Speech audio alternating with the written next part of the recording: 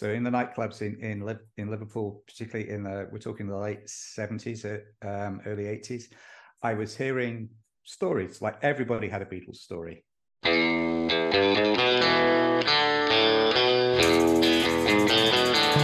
You're listening to Something Will Happen, a podcast about the largest Beatles music festival in North America, Abbey Road on the River. It takes place every Memorial Day weekend in Jeffersonville, Indiana. If you're a music fan of any kind, you gotta come. We have up to 6 stages playing music all day long by almost 50 Beatles and classic rock tribute bands, food trucks and drinks, awesome art installations, merchandise and art vendors, and a playground for kids. Whether you're new to Abbey Road on the River or you're a festival regular, you'll find something you love. This is Something Will Happen. Something Will Happen at Abbey Road on the River. Come join us. Hey everyone, thanks for joining me on the podcast today. And today I'm very excited because I am being joined by none other than Alan Porter, who is a Beatles historian, has an amazing podcast and book called Before They Were Beatles. And we're just going to talk about the Beatles, of many other things, and get to know Alan because he's going to be at the festival this year. So I want to say hi, Alan, and introduce yourself. Hi, thanks, Melissa. I'm Alan J. Porter. As you said, the author of Before They Were Beatles, which is a book and is now a podcast, which seems to have got pretty popular, which I'm deeply surprised and honored by. Very exciting, the number of people that are listening to it. And yeah, I am very excited to be joining you at the festival this year. I've wanted to go for several years. Schedules have never worked out, and everything just fell into place this year. So really excited to be joining you over the Memorial Day weekend. Yeah, we're really excited to have you too, because in the past we've had speakers and the authors do speaking and, come and talk, but we haven't had one since COVID because we always had those indoors, and now we're we do everything outside now just to be safe, and so we're bringing that in again, and so it's going to be great to have you there and just have someone talking about the Beatles history, because we're all about the music, and we would like some. It helps to have a little bit of the context of the background and someone adding something different than just the music of things. But, and you also are an advisor to the band, the Savage Young Beatles, this is their first year coming to the festival as well. Is that right?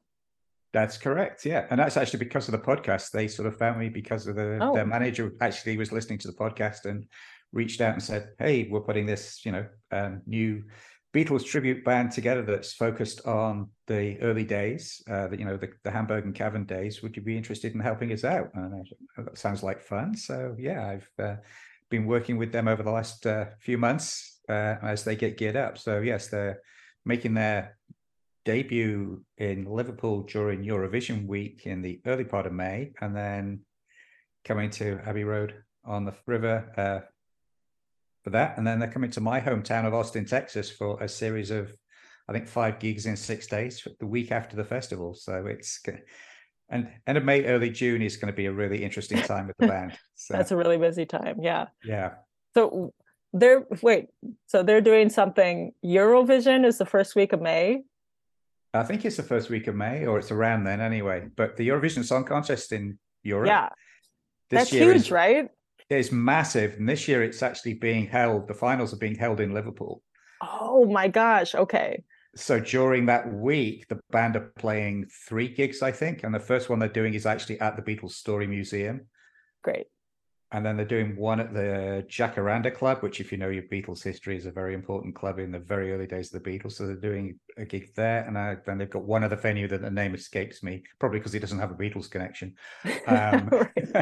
But yeah, they're doing 3 gigs that week while Liverpool is full of people who are there listening for the Eurovision Song Contest. Okay, So that is awesome. That's great. Very cool. Yeah. Great way to promote themselves. Yeah.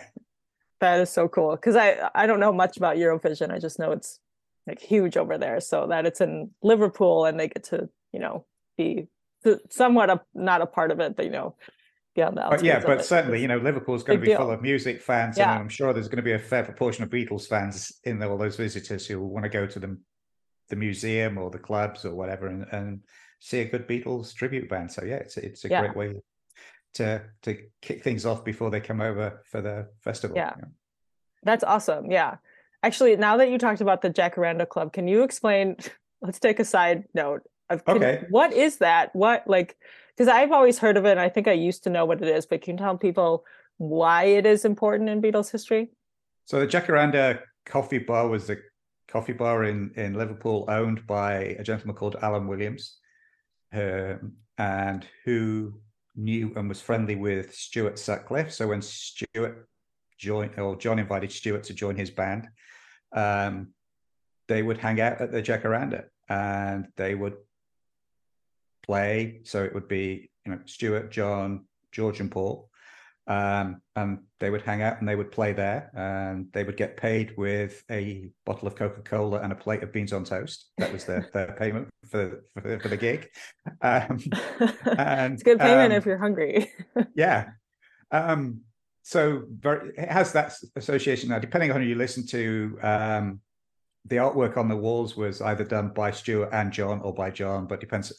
But at least Stuart definitely had something. Alan Williams definitely saw it as Stuart's band because he knew Stuart better than the others. Interesting. And it is supposedly at the Jacaranda where the phone on the wall was where the call came in about that a promoter that Alan Williams had met, who had a club in Germany, called Alan Williams and said, I need some bands for my new club in Hamburg. And depending on who, again, the story varies, but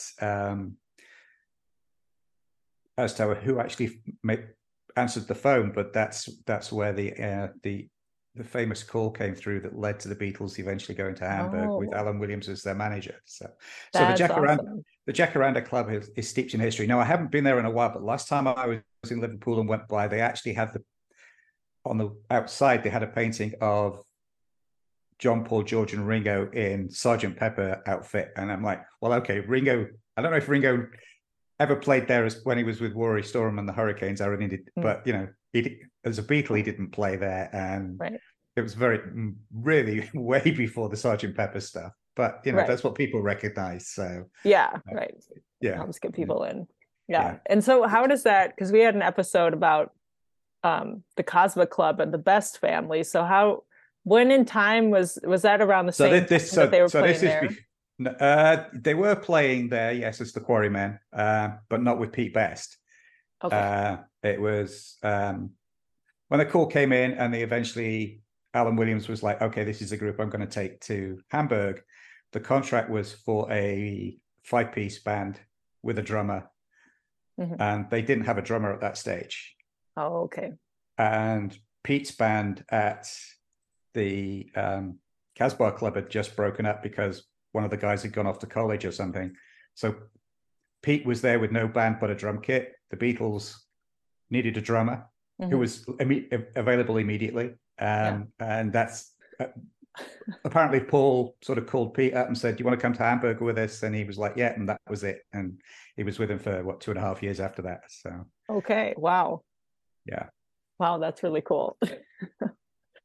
I didn't know that. I mean, I am fascinated with like all the stuff that led to the Beatles becoming the Beatles, which I think is exactly what you That's exactly the fascination. Yeah, yes. It's just there's such tiny things, like if Pete's band hadn't broken up, if that kid hadn't gone to college, like, or whatever happened, and you know, all the things wouldn't have led to where they got to, you know. That's what I always find fascinating. So I'm going to tell you my favorite what if story, because this is what I really love about all the coincidences and things, the near misses that we never got the Beatles.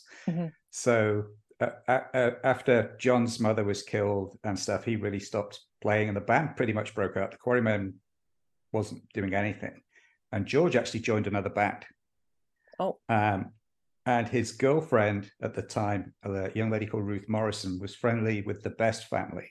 So when the Bests Mona Best decided to start a club in her basement, and literally they were like getting the club set up and painting it and stuff like that. Mm-hmm.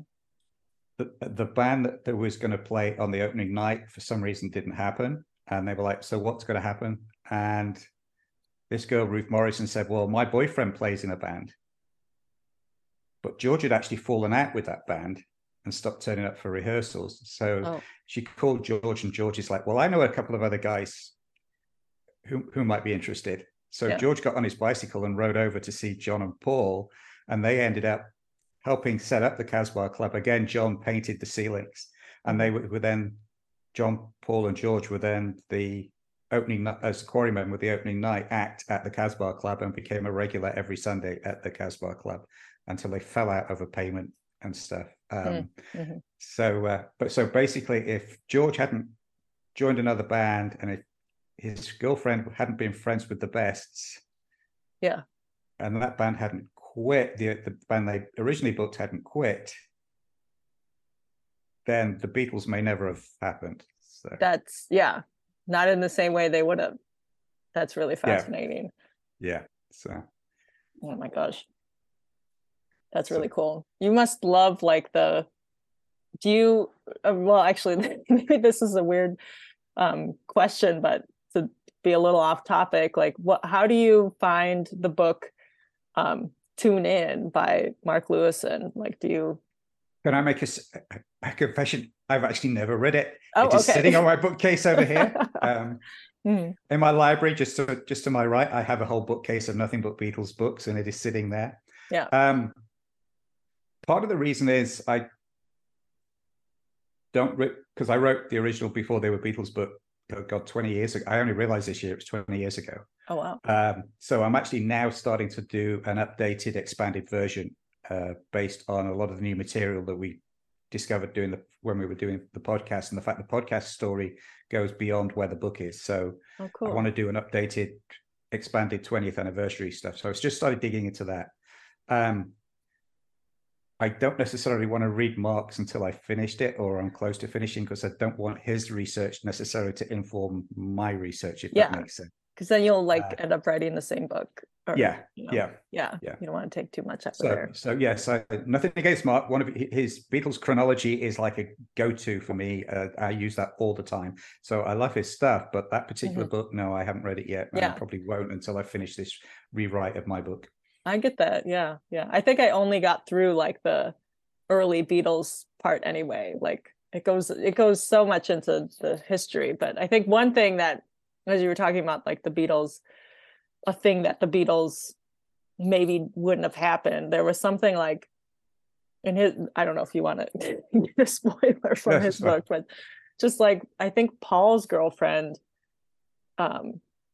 maybe had I think she had like a pregnancy scare, and they were like, he was like getting ready to like marry her and settle down, and then it didn't happen. And so then he got to go play with the band or go to Hamburg or something. It was like something that was going to like totally change the route of his life. And then it didn't end up happening, or whatever didn't happen, So I was like, whoa, what if like that did happen, and we wouldn't have Paul McCartney. That, for me, that's was part of the attraction of doing this. There was so many, I was hearing so many of these stories, and it was like, okay, let's try and put them together and actually, tell a cohesive narrative around those early days, which was quite a challenge. Right. Yeah. So let's talk about your book now that we got into all these other things. Can you tell our listeners kind of what it is, what's all about? So the book is called Before They Were Beatles. As I say, I originally wrote it 20 years ago, and the catalyst was actually I went to college in Liverpool, and while I was at college, big music fan, you're in Liverpool, you're in the nightclubs. So in the nightclubs in Liverpool, particularly we're talking the late 70s, early 80s, I was hearing stories, like everybody had a Beatles story. And the number of people who discovered the Beatles, it's like every nightclub you were in, there was somebody at the bar who helped discover the Beatles. But the more I dug in, the stories contradicted each other, and I'm like, there really must be it'd be interesting to dig in and find out what that is. And I didn't really think too much of it, sort of put it away at the back of my mind. Then I discovered that the college I was at, Ringo had been there for like 2 weeks as a student. So I was like, okay, there's another connection. And then a little later, probably in the 80s, we lived in the Forest of Dean, which is a royal forest on the English-Welsh border. And our local little market town was a town called Lydney. And actually the Beatles played there in 62 before, just as they were getting signed and just as they were starting. And it was really one of the first gigs they ever did outside of Liverpool, was in this tiny little market town way down southwest of England. And everybody, there was that buzz around town, we're one of the places the Beatles played before they were famous, the day the Beatles came to town. And again, I would hear stories. So that sort of spurred me eventually to and then I was on a trip to New York, and I went to, I see the Imagine mosaic on the wall behind you. I went to Strawberry Fields, and I was like, okay, I've been to, this is sort of the end of a journey. I've been to Strawberry Field in Liverpool, and now I'm at Strawberry Fields in New York. This is sort of interesting, a journey for me. Maybe it's about time to actually sit down and write their story of how they started. So that's really what provoked me got me writing the book. So it came out quite a while ago. It's been a consistent seller ever since. And over the years, people are like, oh, can you continue the story until like Ringo joins, or can you take it up to sort of them becoming the Beatles? Because originally it stopped, the original version of the book stops with them getting in the bus and going to Hamburg. But there were so many great stories around the Hamburg days, and then the Cavern days, and then how did Ringo end up in the band? So with the podcast, that's what we've done. We've expanded the story into those years. Cool. And as I say, I'm just starting to work on a 20th anniversary updated edition that will bring all that new material in. So it's been a great ride. Yeah, that's really exciting. And that's really cool that you are, expanding it with the podcast. And podcasting seems like you can do so much with sharing the information, even more than what a book can do. That's kind of more interactive in a way. It is. And part of doing that was because there was so much material. I mean, the problem with writing nonfiction books is as soon as you publish it, it's out of date. Or somebody finds something new. I always remember, so I was very lucky to get to know a few of the Quarrymen while I was writing the book.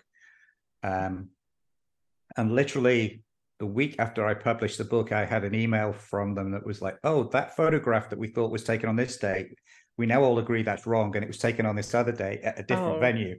And I was like, okay, book's immediately wrong. So over the years, I've been collecting sort of, new pieces, new nuggets of information. And say other people have done, like Mark, or other people have done research. A lot of the Quarrymen have actually published their own books, or somebody like Johnny Gentle, who, the Beatles went on tour. Their first ever tour was to Scotland, backing the singer Johnny Gentle. I found a copy of his book, which has got a lot more information in it. So just that's sort of where the podcast came about. It's like, oh, I've been collecting all this stuff, and people have been asking me about updates. I wonder if there really is still an audience for it. So I thought, well, I'll start the podcast and see if that will help me measure whether there's an audience for it. And it turns out there's a bigger audience for it than I actually originally anticipated. It feels like more people are listening to podcasts than reading books these days. So it's a better way to get more listeners, more readers in a way. I think they're very complementary. Yes. Yeah. And it's nice to be able to tell the story in different ways that, as you said, some people, I mean, the number of people reading books has gone up. Book sales are up across the board, which is good. So more people are actually getting back to reading, but a lot more people are listening to podcasts too. I mean, I find a lot of people who used to just listen to music on their morning commute. The few of us who still commute now listen to podcasts. I listen to podcasts when I'm at my morning walk. It's become, as you say, just such a great medium, I think, for telling stories. And if you've got a book or stuff that goes with it, it's a nice way for the two to complement each other. Yeah, definitely.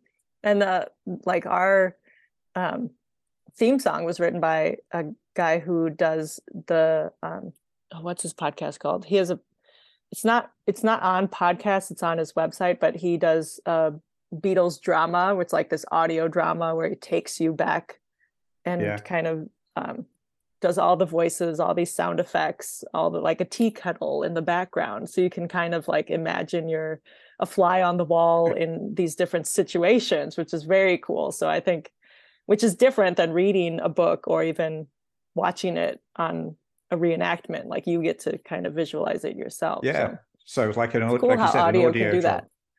Yeah. Mm-hmm. Yeah. That's a commitment to do that level of sound editing and stuff. No, that's intense. Yeah, it's called A Day in Their Life. It's an interesting, I mean, it's not totally like historic. I think it is mostly historical, but then it's like, you know, he gets to kind of recreate the audio. What would this sound like, and what does that, you know, sound like? So it's pretty cool. I'm just saying that because of the medium of audio, you get this different audience and a different way to express the story of the Beatles. I was going to say, the other fun thing about doing the podcast is I've learned a whole bunch of new skills that I never knew I needed, like audio editing and stuff. Yes, it's right. It's a good challenge, you know. It takes your study to a new level too, I would assume, you know. Yes, it does, definitely. Yeah. It just sort of makes you focus on what's important to get out, because I like to keep the podcast down to sort of 20 to 30 minutes, you know, segments. What's important to get over, what kind of story can we tell in that sort of segment of time? With the page and the written word, it's easy to sort of just start to waffle on a bit, and I mean, just doing the podcast sort of tightens the storytelling up, I think. Yeah, true. So back to the Savage Young Beatles, how have you kind of mentored them or given them advice on trying to emulate these early Beatle days? It's really been a lot of stuff around, you know, what time period are we going to cover? So I think the decision is sort of, you know, it's going to be 61 through 63. You know, originally it was like, oh, we were just going to do the rock and roll stuff, but then it may be, well, that may cut out some of the hits that people want to do, but we actually want to, you know, John, the manager's been very strong on, I want a band that will, you know, represent the rock and roll and the punky era, but actually, you know, is something that we can play small, dark clubs, but also something that would play in a seated amphitheater type stuff as well. So try and get both the audiences. So really trying to find that balance. Looking at, luckily Tom, the lead singer, and his father Bill actually have a very deep knowledge of the rock and roll years. Tom's already done some great covers of he has a deep knowledge of British R&B and the early days of British rock as well. So really just focusing on that. You know, one of the things I literally I'm going to do right after we finish recording this is go start looking through set lists and listening to old recordings and start, you know, pulling stuff together. So, you know, figuring out sort of how the show's going to flow and how we can emulate some of those earlier, you know, things. I mean, luckily we have the Star Club recording, which gives us some idea, but actually also digging back, there's some great published oral histories of them playing at the Cavern and what they played and how that, you know, what set lists they have and stuff. So digging into some of that as well. Oh, that's really cool. That's gonna be awesome. Oh, I'm excited to see them and you at the festival this year, you know, so people get to see Savage Young Beatles as the early Beatles, and then we get to see you, Alan, speak about your book and do some Q&A sessions, and then people can grab your book while they're at the festival this year. And yes, they will. Yeah, I will link to your podcast in our show notes so that people can listen to that before they come. Thank you. Get in on some Beatles history before you come to the festival. And I mean, you even have had me on your podcast. So we did. Thank you very much. Exciting. That was great. The episode that just came out. So, which is actually more about the background behind the Savage Young Beatles and then what it takes to get noticed by folks like yourself. So you get booked and get gigs. So, it's cool. That was a fun conversation. Thank you for being on it. So. It was, that's a great podcast. So I'm excited to share it with people. But before we go, do you want to share I was just going to have you share something about the Beatles that's like your favorite. Like, who's your favorite Beatle? Do you have a favorite Beatles song? Or some great story about the Beatles that you love? I'm going to ask you a couple of questions. I actually don't have a favorite Beatle. It was very interesting writing the book because I felt I got to know the four of them, or actually more than the four of them, Pete and Stuart and others as well. All the fifth Beatles too. All the fifth Beatles, which I'll expand on that in a second. So I think George sort of edged out ahead because one of my other great passions is motorsports, and George was a big Formula One motorsports guy as well, and movies, and so shared passions of motorsports and movies as well as the music. So sort of George, I sort of associate with George, if that's the right word, a bit more after doing all the research and stuff like that. But I wouldn't say, I don't necessarily have a favorite. I think my youngest daughter would kill me because she's a huge Ringo fan. He's always the favorite in our house. Yes, we need more Ringo fans. I feel like he doesn't get enough credit. So you're talking about the fifth Beatles. One of the actually most popular parts of the book, at the end of the book, I sort of did a whatever happened to all these other people who were in and out the band, and I've had a lot of people say that's great. I'd really like to know more. So actually, one of the things on the podcast is when we finish the story, I've literally just got to the point where Ringo has joined the band. So we're going to go up to the end of 1962, and that's where we're going to finish because by that time they were the Beatles. So calling it Before They Were Beatles and going beyond that doesn't really work. Right. But I want to keep the podcast going. So I'm going to take a short break, and we're working on a follow-up series, which will be Before They Were Beatles presents The Forgotten Beatles.